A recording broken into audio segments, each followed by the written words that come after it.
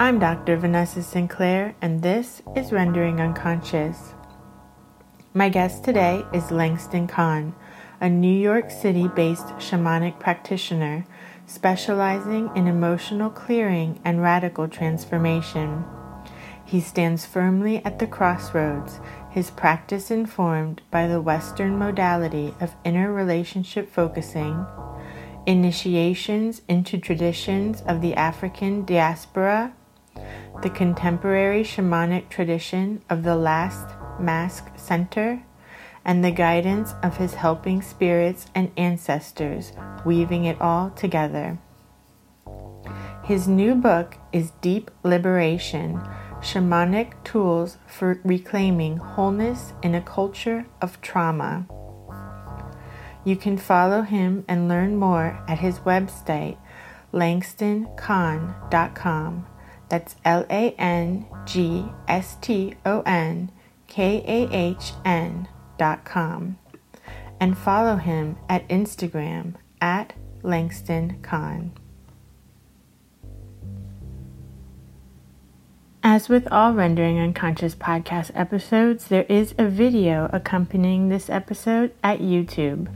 Just visit Trapart Films YouTube channel. That's TRAPART Film at YouTube, or search for Rendering Unconscious podcast. Links to everything can be found in the text accompanying this episode.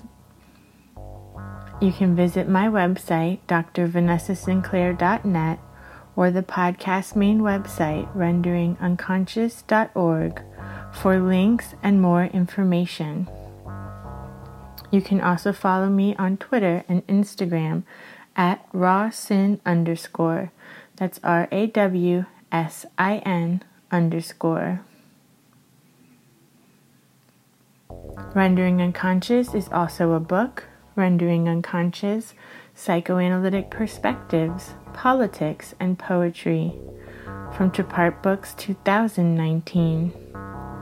For more information, you can visit our publisher's website, trapart.net. That's TRAPART.net.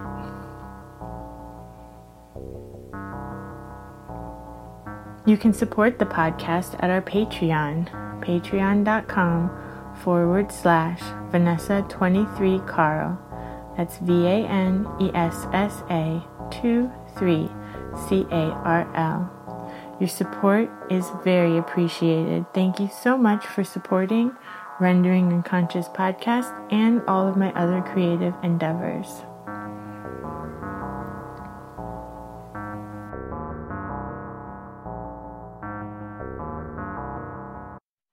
Langston, it's so nice to see you. I missed you. Yeah, it's so good to be with you, Vanessa. I miss you too. I'm so excited to talk about your new book. Yes.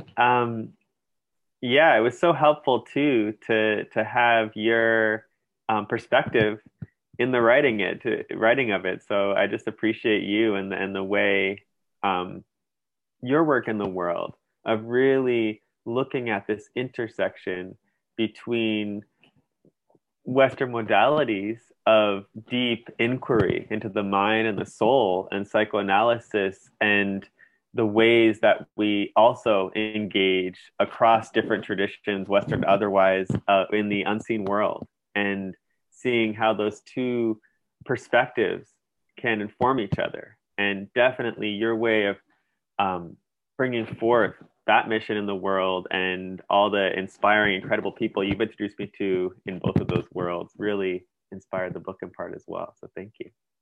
That's amazing. I was so glad to be able to read it before it came out. Yeah. And of course, you were at both psychoanalysis, art, and magic conferences, the one in London and the one in Italy. Mm-hmm. Yeah. That was just an incredible experience, both of them. But I was especially just remembering the one in Italy, where I gave the talk on looking at some of Jung's work in the context of a shamanic perspective, and that intersection in that place that you put together of art, the occult, and psychoanalysis, really just felt so healing to be in as a container, because I think so often we hyper specialize, and we're taught that these things need to be treated as separate, and it's maybe even dangerous to combine them in some way. And so to feel these different practitioners that were deeply rooted in their respective fields and also had intersections in other fields was just really healing to feel that reweaving and coming together.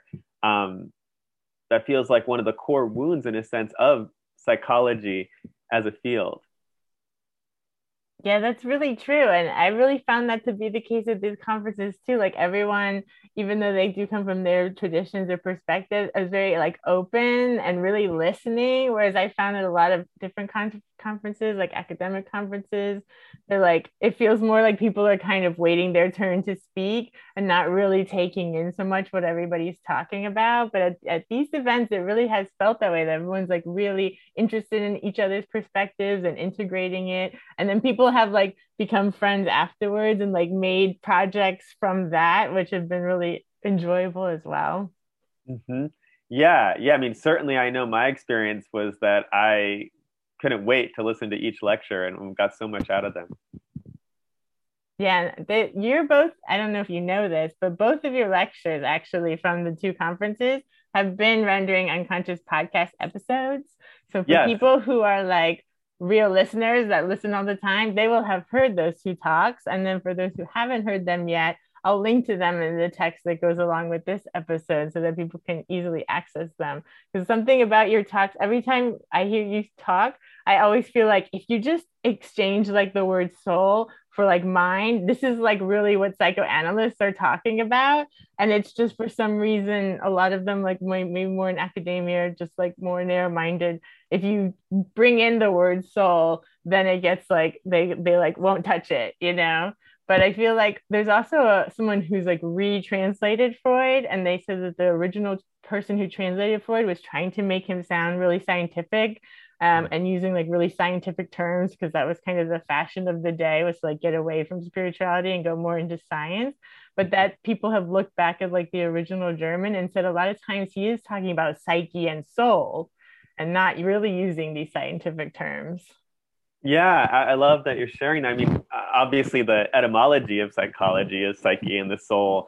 And to me, what I think distinguishes perhaps shamanic modalities of healing and cross cultural indigenous approaches to healing from psychology is this understanding, and not just psychology, but all different types of Western modalities that, like I said, become so hyper specialized. Like we deal with the body, we deal with the mind. There's this understanding that the mind, the body, and the emotions and the spirit can all equally be sources of illness, and we need to be able to diagnose from that holistic perspective without assuming that just because two people have the same symptoms, that means the root of those symptoms is the same. And so I think, yes, I think sometimes you can exchange ways that the mind get talked about in psychology for how I talk about the soul and shamanism. And sometimes that's because um, I think certain aspects of psychology can be overreaching sometimes for what the mind is actually capable of doing. Like I think there's times when the issue really is an issue of the soul and the mind isn't going to help. And then psychology has lots of tools for, I think, engaging the soul deeply, but maybe when we use the word mind instead of soul, we can bring in preconceptions about how the mind works to the soul that are actually perhaps constrictive or in conflict with how I see at least the soul actually functioning. Well, will you talk a little bit more about that, about the soul functioning? And I love also when you talk about like picking up pieces from past traumas and that sort of thing that have been kind of split off over time. Mm-hmm. Yeah, well, at least I think from a shamanic perspective, and I should say when I use the word shamanism, how I think about this, I'm talking about small s shamanism versus big S shamanism. So big S shamanism, I would say, is sort of like Siberian shamanism, Mongolian shamanism, Korean shamanism, these traditions where the word shaman actually originally derives from before it got applied cross culturally by the religious scholar Mircea Eliade. And he spent a lot of his academic capital to put forth the idea that the people we see that we might call, within his definition, shamans cross culturally in different indigenous cultures were not crazy or hucksters as they were being, called in academia at the time, but actually held a really vital living tradition that was an important piece of humanity's legacy. And so I think now we can look back on his work and sort of cry appropriation and that we shouldn't be using that word to apply cross culture necessarily. And I think that can be true. There can be harm that's done if we don't understand that context. But so for me, how I, understanding the problematic nature of the word shamanism to be applied cross culturally, I just sort of in my head, I'm thinking, okay, small s shamanism, this cross cultural term for the specific role of someone who's tending the health of the individual and their soul, the individual and their family, the family and their community, and the community and the spirit world and their environment, which are like sort of one and the same, versus the specific cultural role that comes from like the Evenki people, for example, using this word shaman that then got translated by Russian ethnographers. So that's just a little aside to say that I don't want to like bulldoze over the importance of how that word can be abused and how I'm specifically using it in this moment. But given all that, what I'm talking about when I talk about the function of the soul and in relation to trauma, like you were saying, is from a shamanic perspective, there can be moments when we lose access to a part of our soul, a part of this deepest piece of our essential self. And there's a way that the relationship between that part of who we are gets severed because it's too painful to hold onto that part of ourself given the circumstances of our life in a given moment. Or, in shamanic and animist modalities, we believe, our soul has its own agency and the many aspects of ourself have their own agency too. So that part of our soul that holds a certain gift can also make the decision, like, in the current environment I'm in right now, this gift is going to be abused, it's going to be harmed, it's going to be distorted in some way. I'm not willing to let that happen. So I'm choosing to leave in this moment.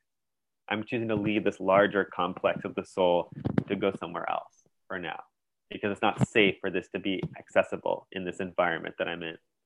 And so either because we abandon a part of our soul or the soul chooses to leave, we can lose these vital parts of ourselves that are necessary for us to do what we're here on this earth to do.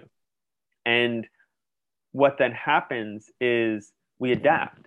Humans are incredible adapters. So we learn ways of being in the world and surviving without access to this vital part of ourselves. And so part of how that's different than a wound of the mind, I think, is when we try to solve soul loss, for example, solely through the lens of the mind. I'm not saying that the work of the mind isn't vitally important. I think it is. But when we solely are working through the mind, what's happening is that part still isn't there to access. So when we get someone or when we get ourselves to navigate towards that place in ourselves where that hole is, where that part of our soul should be, we often feel this crushing sense of hopelessness or despair that is kind of untenable. There's not much we can do with that. So then we just continue to learn better ways of adapting with the mind to work around that missing part. But there isn't that foundational healing happening that would allow that part of us to come back and repair our relationship with the whole of our authenticity and our ability to show up that way in the world. It's amazing. And I've ever since you've explained this kind of soul retrieval idea, perspective to me, I've been so interested in it, and I've mentioned it to other people and referred them to you, of course. And when I was, I had this experience when I was 15. My mom kind of lost it and kicked me out of the house, and I stayed in this abandoned hotel that was nearby my house with my friend Jessica.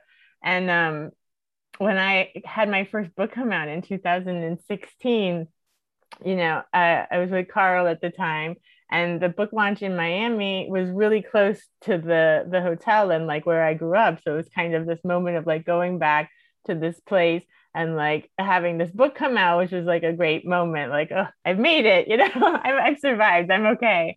And then Carl, also being a magically minded person, he's like, we should stay in that hotel because now it's not abandoned anymore; it's fixed up and functioning. And I was like, really? Wow. Okay. And so we did it. We stayed in the hotel, and he was like, me and Jessica, we specifically stayed on the ninth floor, and we called it Planet Nine. And she brought a mattress up there, and it was safer up there because most people won't climb that many flights of stairs. And he was like, Carl was like, how do we get them to let us stay on the ninth floor? And I was like, well, if I have any idea how this works, we don't need to tell them anything, that it will just happen. And sure enough, when we got there and they gave us our room, it was on the ninth floor.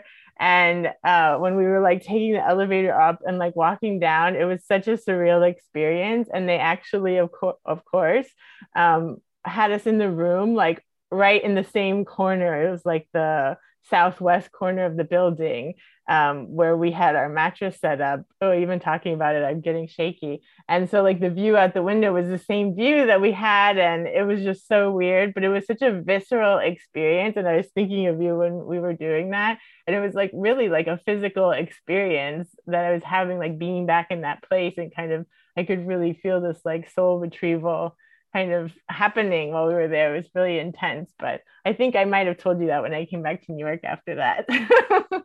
Yeah, but I love that story. Yeah, it's so beautiful how when we hold this understanding of the importance of the soul, that our culture, whether it's even hyper religious culture, seems to sort of deny sometimes the importance of the soul in the way that the soul is othered as this sort of like pure thing we need to live up to, or something we need to sort of keep tight control on so we get to go to heaven or something, versus feeling that our soul is this essential part of us that is something we want to strive to be in loving accountability to. And that when we do, life becomes so much richer. Just like you were saying, like we can revisit these places that were of deep importance to our soul, that left marks on our soul, and choose to consciously engage that dance in a way that we feel the world responding to us and us as we respond to the world.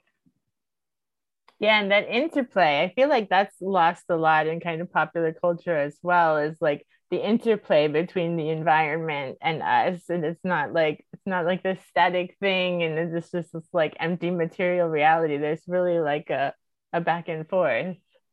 Yeah, that it's all living, and that life is paying attention to us. I mean, how I think about, so part of the work I do is the more shamanic healing work and soul retrieval and ancestral healing, and these kind of like um, kinds of healing that require someone doing work on your behalf. But I also guide people in work that's really about them showing up with accountability to their own hearts, and not so much me doing something on their behalf, but just guiding them deep into their own inner landscape. And in that work, a big premise of it is that our life and our body and our soul are constantly conspiring to bring us into relationship with parts of ourselves that are stuck in moments where we made a choice out of fear to survive that wasn't quite in alignment with our authenticity. And if we think of authenticity as sort of like living process that's constantly evolving and changing, just like the earth and the living world is this living thing constantly evolving and changing, then when we make these choices out of fear, those parts can become stuck out of relationship with that larger living self. And so we continue, when we encounter similar situations, to make the same choices. And this is how I think of, like, the psychological term of triggers, as these moments when we're amping up or shutting down in response to something, as a way of beginning, like life trying to show us, hey, there's this part of you that's still stuck in the past, that's not in the present moment where you actually have the power to create change. And we can work with the wisdom of our body to track back to those selves that are stuck in those moments and help them to receive what they needed to be able to come back into that living process that we are. Yes, it's like these parts are like cut off and kind of like frozen in a way or deadened in a way, but they're not engaging with like the living now. Exactly. And sometimes it might not feel like a freezing or a deadening, but more like, this irrational anger that's coming. We don't know why, but it's just bursts up and we express it to the people we love the most, even though they're not really who generated the anger in the first place. Or it might express this intense, you know, jealousy that's arising that we don't understand why we're feeling. And if we're willing, like you said, to not see life as this dead world and we're just isolated individuals, like a cluster of biochemical processes that are wandering around this plane, completely disconnected from each other, not ever able to understand each other's experience. If we accept the premise that actually the world is alive and trying to speak to us, and our own soul is alive and trying to speak to us, then we understand that emotions aren't something to be managed or regulated, but actually these messengers of our soul trying to bring us back into relationship with ourselves. And that they will if we're willing to actually listen to them and let them guide us without becoming completely identified with them or pushing them away and exiling them. Keeping that relationship of compassion and curiosity with our emotions. Yeah, that makes a lot of sense. And that speaks a lot to this problem with like treating symptoms as something just to like manage, like you said, or get rid of, or just taking medication and like kind of numbing it, when really you need to listen to these things that are coming up. Because if you think of this as like some sort of wound that happened or some splitting off, then it makes sense. It's like striking a nerve. It's like what's going on there? Something's happening. Let me pay attention and try to understand it. Exactly. Yeah. And I feel like we underestimate how much of our contemporary discourse around emotions and trauma, like even the idea of emotional regulation, comes out of people who were living in really mechanistic cosmologies where they saw humans as machines and we're not machines.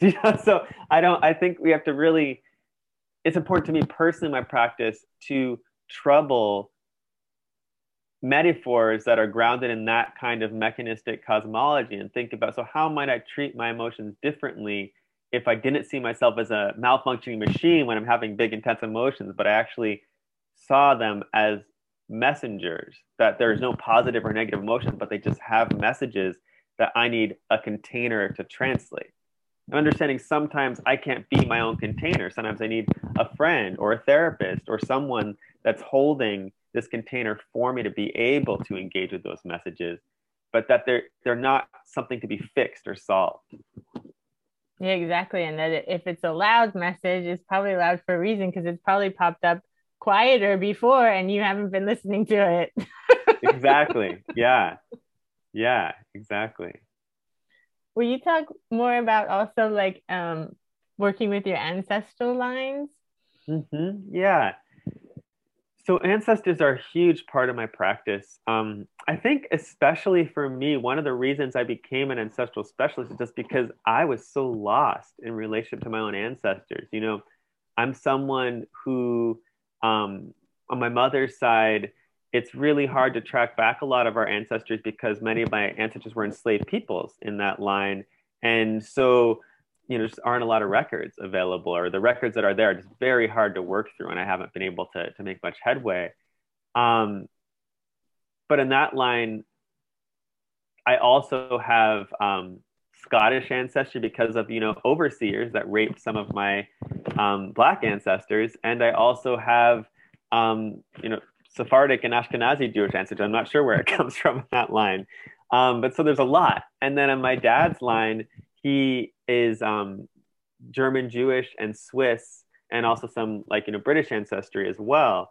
And so for me, growing up, I didn't have a huge connection to ancestors. My parents hadn't really valued that kind of connection, and I didn't really know stories or names very well. And so I felt really isolated from that kind of web of home, real sense of home and belonging that you might gain from that kind of grounding in ancestry and grounding in the land that your people come from. And so I was kind of stuck having to go the spirit route to understand that because I didn't have a lot of physical information or, tracking of the lines to dig through. But what was interesting is when I started that journey, I was working with a Wiccan coven at the time, actually. This is many years ago, like maybe like 11 years ago. And we did this ritual on Samhain or on Halloween, and there was a medium there. And the medium ended up channeling my grandmother on my father's side, this incredible woman who's a famous pianist. And the first thing she said to me, I still have chills when I talk about it. She just, the medium looked straight at me and she said, it was a man, but he was telling my grandmother. My grandmother said, "Don't believe everything you've heard about me. I'm going to tell you more about me and more about your ancestors." And then she left, and that was it. But the medium knew nothing about my relationship with her. My family had always told mostly horrible stories about her, and that's all I'd really gotten. Right? I had never heard anything else.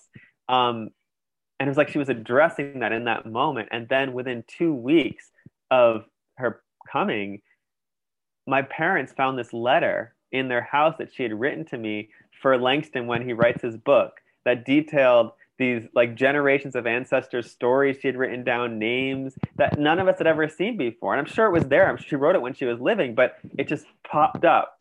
So I know that me reaching out to make that connection resulted in her being able to reach out back even stronger. And that really led me on this path to stumble through this relationship that a lot of us feel in the contemporary world of like brokenness with our ancestors and be willing to move into that discomfort because I knew there was something there reaching out to me. And through engaging in a lot of healing work around my ancestral lines, eventually find that they became a source of deep nourishment and resource and grounding and protection versus feeling just like this burden and this brokenness.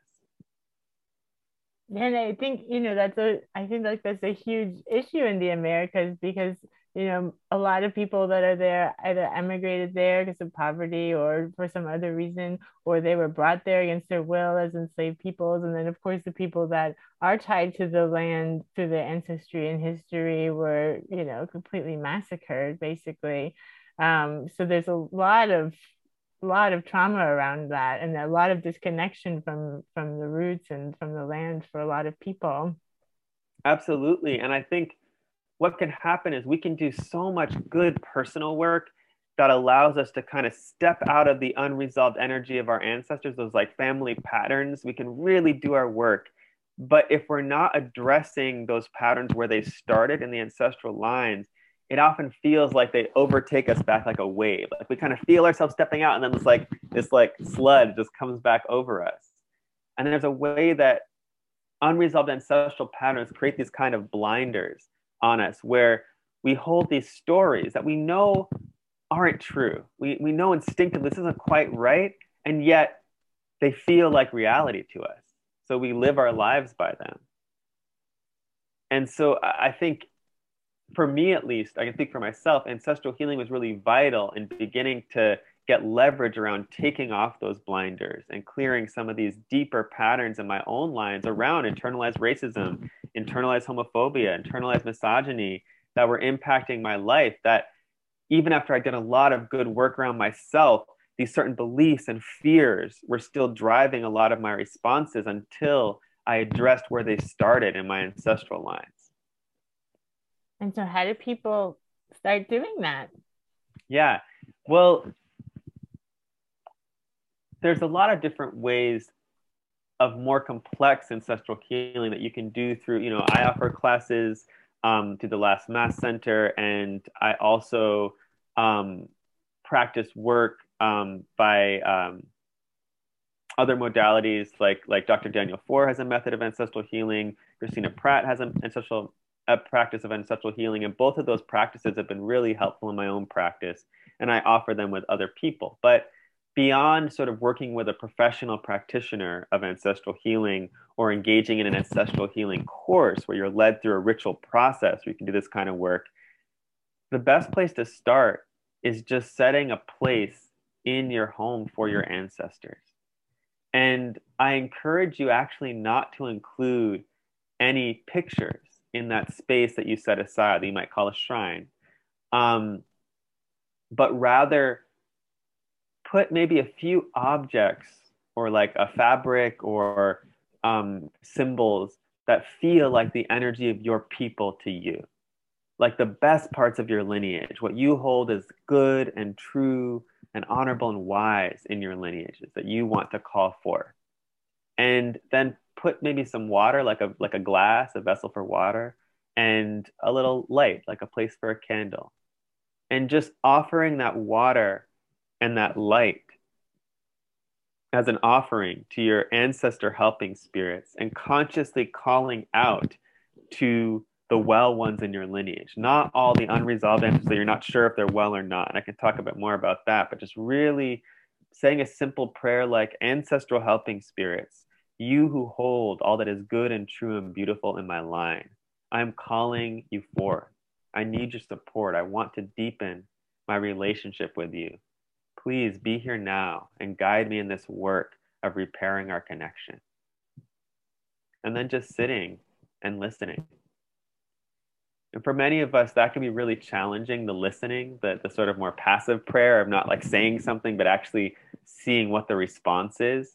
Because we're trained by sort of often trained in much of monotheistic culture just to kind of like be looking up at something and praying, but not actually then receiving what's coming back in response as a real conversation and a dialogue.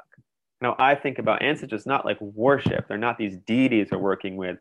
They're family members we're wanting to engage as ecstatic co-conspirators with, in our life. They want to help us do what we were dreamed to this earth to do.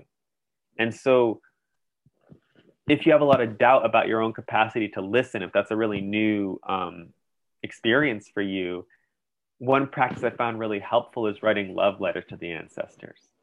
And just write it, maybe setting a timer for like 10 minutes and writing for 10 minutes to the ancestors, and then setting the timer for another 10 minutes and having them write back to you, like write back as the ancestors to yourself. And even though I say love letter, it can be complicated. There can be anger, there can be frustration. It's just like an intimate letter with a close family member that you're writing. And that can begin to open up that flow of communication a bit because we're engaging our imaginal capacity in that conversation, which then allows spirit to come in and start to bridge that gap. It's a beautiful idea. And I highly recommend people do contact Langston. And actually, I want to take an ancestral course because I don't think I've done that specifically. I've taken other courses, but next time you have one of those, because I'm getting really into this right now. I think because of the move and finally getting settled here, this is like, I really want to do a deep dive more than I have because I've only been able to get kind of so far. Mm-hmm. Absolutely. Yeah, I'd love to do that work with you.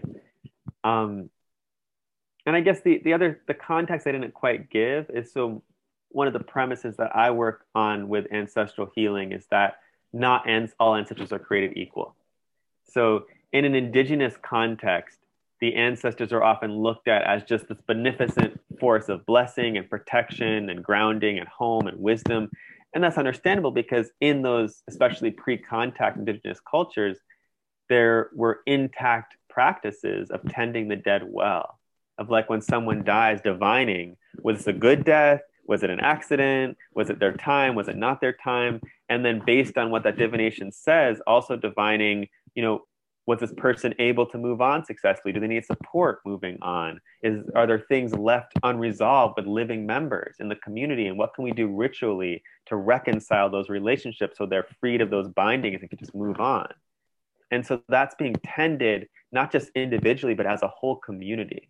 And the whole community is being led in things like grief rituals that empty us out and allow us to release our attachments and really let the dead go. And also praise them for, like, show them through our tears and our grief how important they were in our life. So they feel that honoring of their life as they're going too.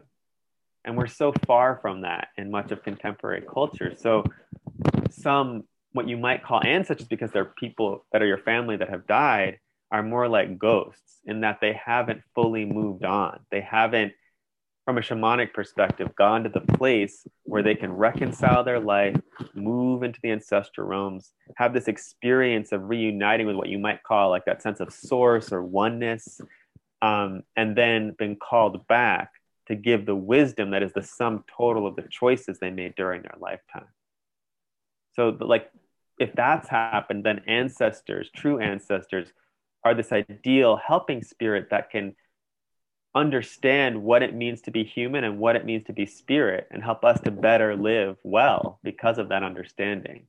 Whereas if they haven't had that experience yet, they're still mired in the same beliefs they held when they were living. And then they often try to resolve that through their living descendants. They don't know how to resolve it, so they just end up reinforcing the same beliefs, and you watch it snowballing down people's lineages, getting worse every generation. That's a really good point. And another thing you often talk about too is how kind of contemporary society doesn't have like rituals to kind of graduate people to different to adulthood, for example. Yes, yeah. And so, from a shamanic perspective, the essence of our health and well-being is our soul's purpose. And that's not like to do something. It's not like to be a teacher, to be a psychologist.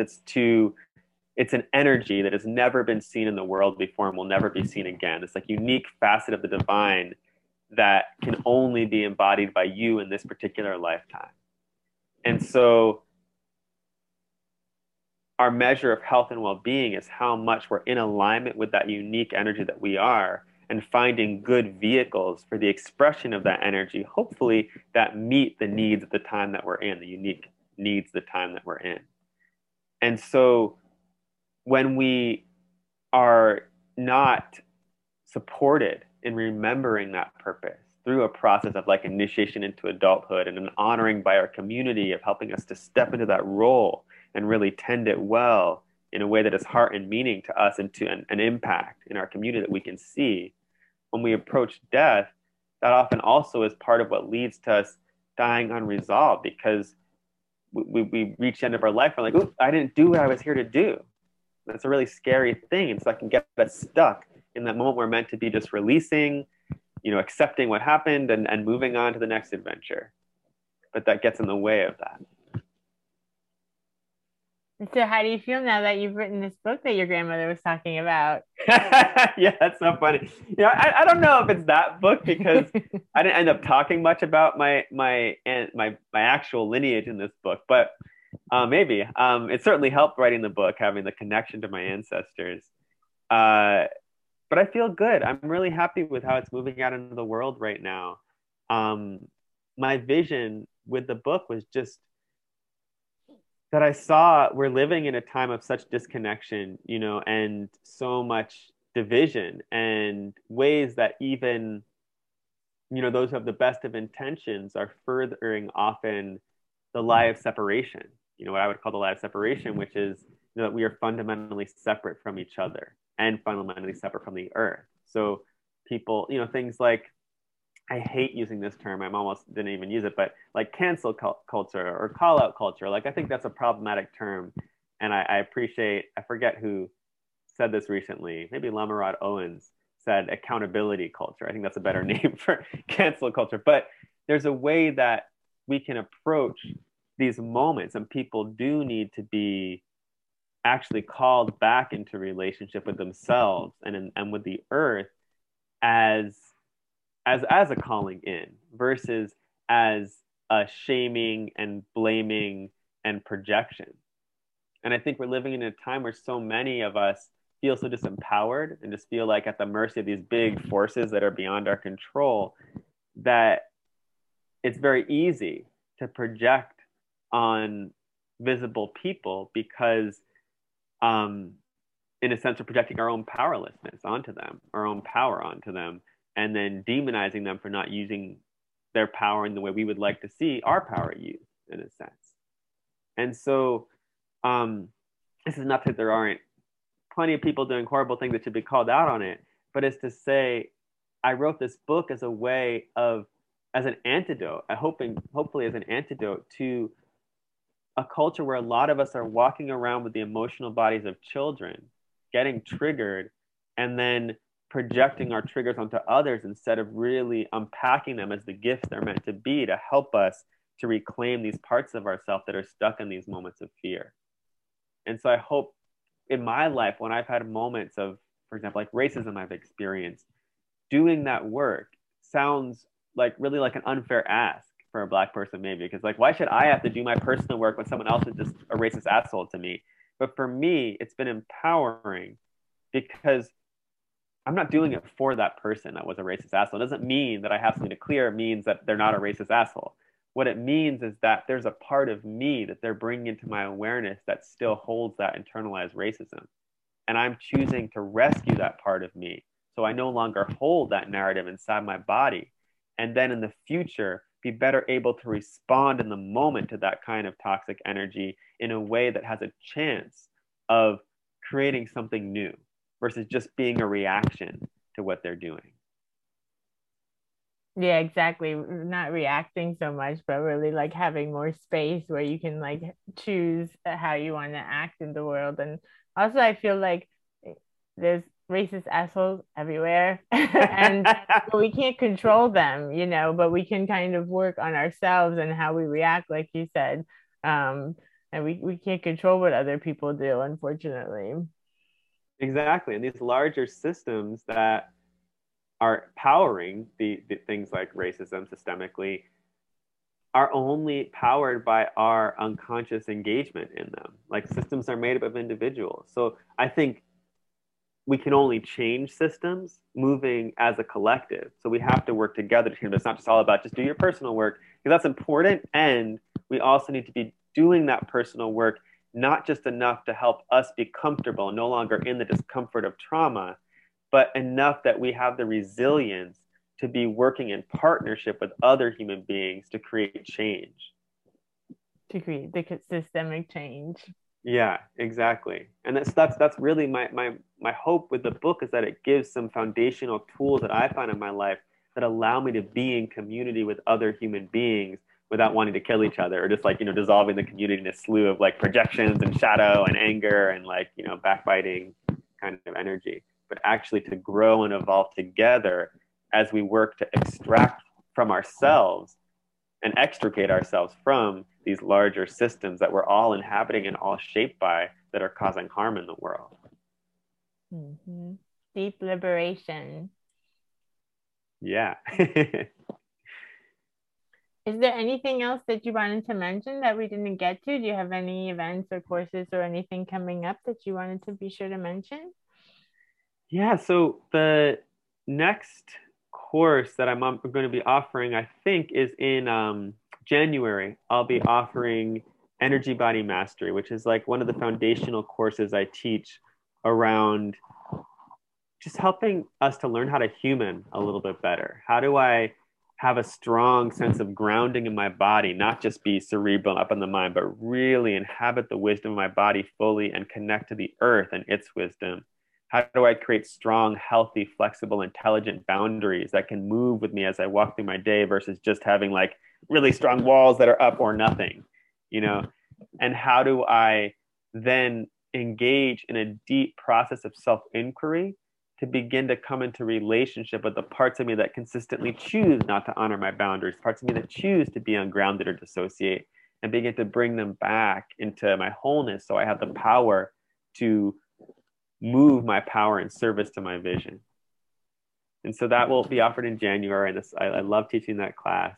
And then I'm also, for the first time, teaching a course with my mom, which I'm really excited about, on the felt sense, and kind of bring it into conversation with Audre Lorde's essay, The Use of the Erotic as Power. I might be misquoting the title of that essay right now, but and looking at how this energy of the erotic in us, not just as purely sexual, but as our truest desires, and as that impulse of the living process that we are, can be a source of power and wisdom versus something we need to manage or control.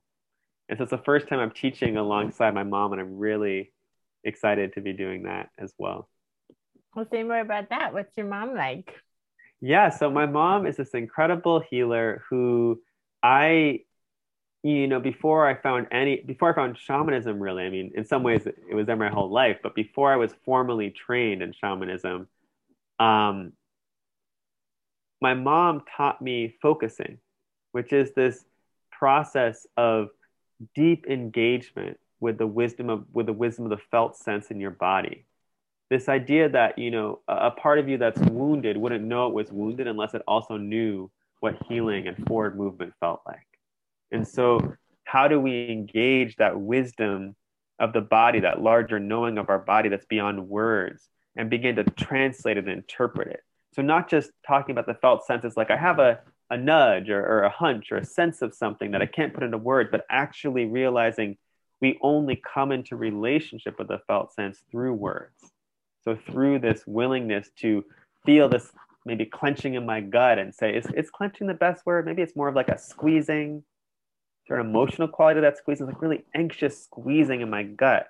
It'd be like a twisting action, like a twisting inward. And as I find the words that really describe accurately that sense in my body on its own terms, not trying to judge it or analyze or compartmentalize it, to just describe it on its own terms, it begins to unfold and reveal more of itself to me. Maybe it shows me like a younger self that's in that state of anxiety in my stomach, or maybe it's like something entirely different that is this part of me that thinks it needs to be doing what it's doing to survive. And so my mom is really a master of engaging that capacity of the body's wisdom and really gracefully moving herself and guiding others into this deep, compassionate surrender to what our body is wanting to show us in any given moment that our mind is so trained to ignore or like sort of protect ourselves from. And she's so good at just helping create this really safe container for people to, in a sense, dissolve into that depth of experience in their bodies. Yeah, and you've used this word a lot, like not judging. I feel like that's so important, and is to like understand ourselves, look at ourselves, explore ourselves without judging. This is too much judgment going on, and that just keeps all of these kind of boundaries and defenses up. Yeah, and that's something I love about you, Vanessa, that I feel like your approach in general to psychology and analysis and just life is just such this beautiful state of genuine curiosity and deep presence and engagement. Um, I just really appreciate that about you. I've always thought that was like an incredible quality of you, even in like sort of fraught situations or maybe people that are even harming you potentially in some way. There's still this like not never turning away from your boundaries and your sense of center, but holding from that place of center this fierce curiosity and interest in what is this human doing right now? It's true. Well, there's always something to learn. Yeah, yeah. Well, that's great. Growing up, so you grew up in kind of a magical household. Did you have a period where you were like not really part of that community or that sense of self, or did you have to like come back to it, or was it kind of always there? I grew up in a very magical household. My dad is a Buddhist priest, and then my mother does this healing work. And yet, also, my relationship with spirit was very different than the relationship with spirit of my parents. I still had to sort of find my own path in that way, but I didn't have any of the sort of, demonizing or fear of me going on that journey, which I know many people have to navigate and encounter. So that was a huge blessing. Um, but my dad, he's a Zen Buddhist priest and also a psychotherapist, actually. And so um, his relationship with spirituality was much more this kind of Zen approach, just letting like whatever emerges, just let it dissolve, just get back to the pure mind, kind of this intense focus on the mind. But there's also obviously this deeper sense of what the mind is and Mm. consciousness is. But whereas me, I was much more interested in like going out to the cemetery to talk to dead people, going and like doing weird rituals Getting and in the dirt. spells and exactly, yeah, yeah, much less about that pure mind of Zen and more about that intimate sensual engagement with the mess of life. And my dad also has this very um his approach to Zen Buddhism is very informed by being a deeply compassionate person who's engaged in the world, not seeing it as something you go off and meditate somewhere, but actually something that allows you to show up more fully to creating change in the world and actually directly, like, in his work as a social worker, in his work as a therapist, directly actually moving out and supporting communities. And so I think that really informed my engagement with spirituality too.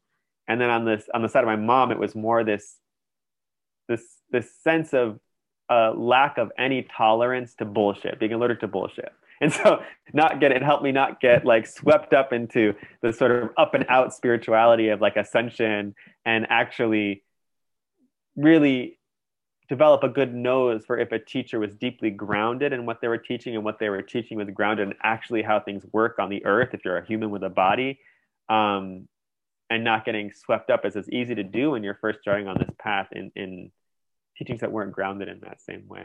Mm-hmm. Yeah, that's great. So that you have intense like body work and intense mind exactly comes together, and we have Langston. Yes, here I am. Well, thanks for being here, Langston. It's so nice to see you. It was so good to talk with you as always, Vanessa. Yeah. Thank you for listening to Rendering Unconscious. You've just heard a discussion with Langston Kahn.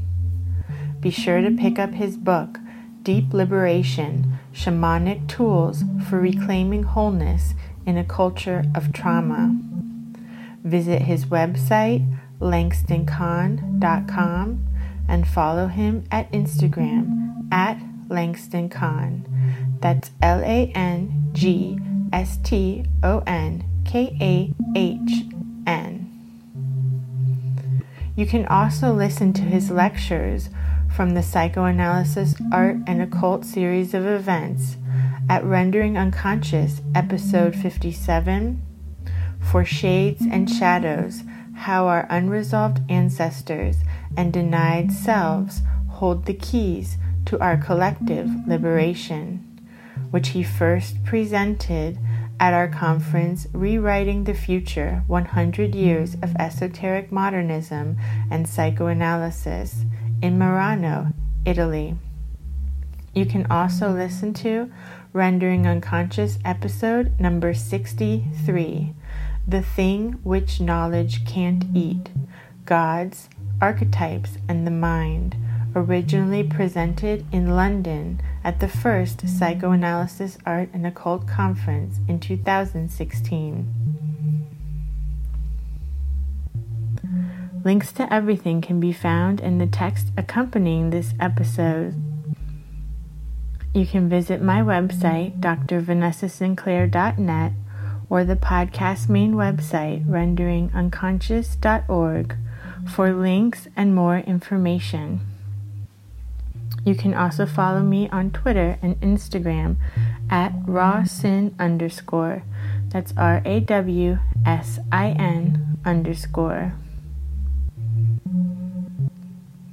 Rendering Unconscious is also a book, Rendering Unconscious: Psychoanalytic Perspectives, Politics, and Poetry, from Trapart Books 2019.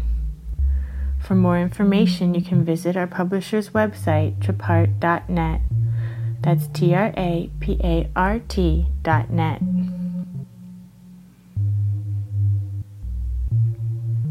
You can support the podcast at our Patreon, patreon.com/Vanessa23Carl.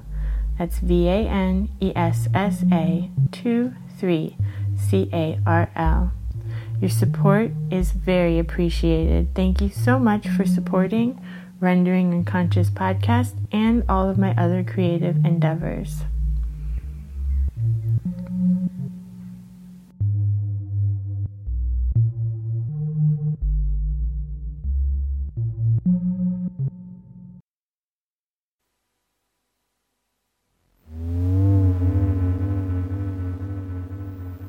She is a vessel for such spirits, and strong dead of both of lineage and of adoption.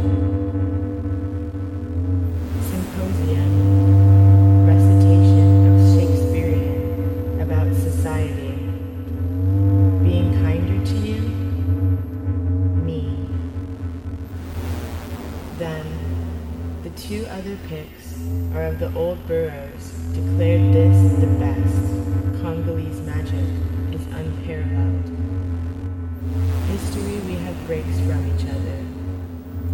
Believe in any space, so when we re-enter the scene, returning, or anywhere really, it's fine.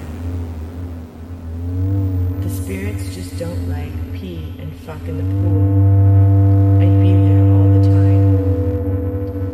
The people are going to put in gender identity, distinguish between walking and the presence and assertion of symptoms and functions. So that period, so that restlessness that lasts, fact be associated with, under the tutelage of mist, gods, and go to God. The sun god is the ruler, sense. We'll have landscapes you're about to practice, sexual nature, sexuality preceding the eye, one grappling with sexuality, with ones. But when I filled the psychoanalytic snakes and lemon balm, contained a small, out to perform a ritual or attend the next program, we're cutting ourselves out of our.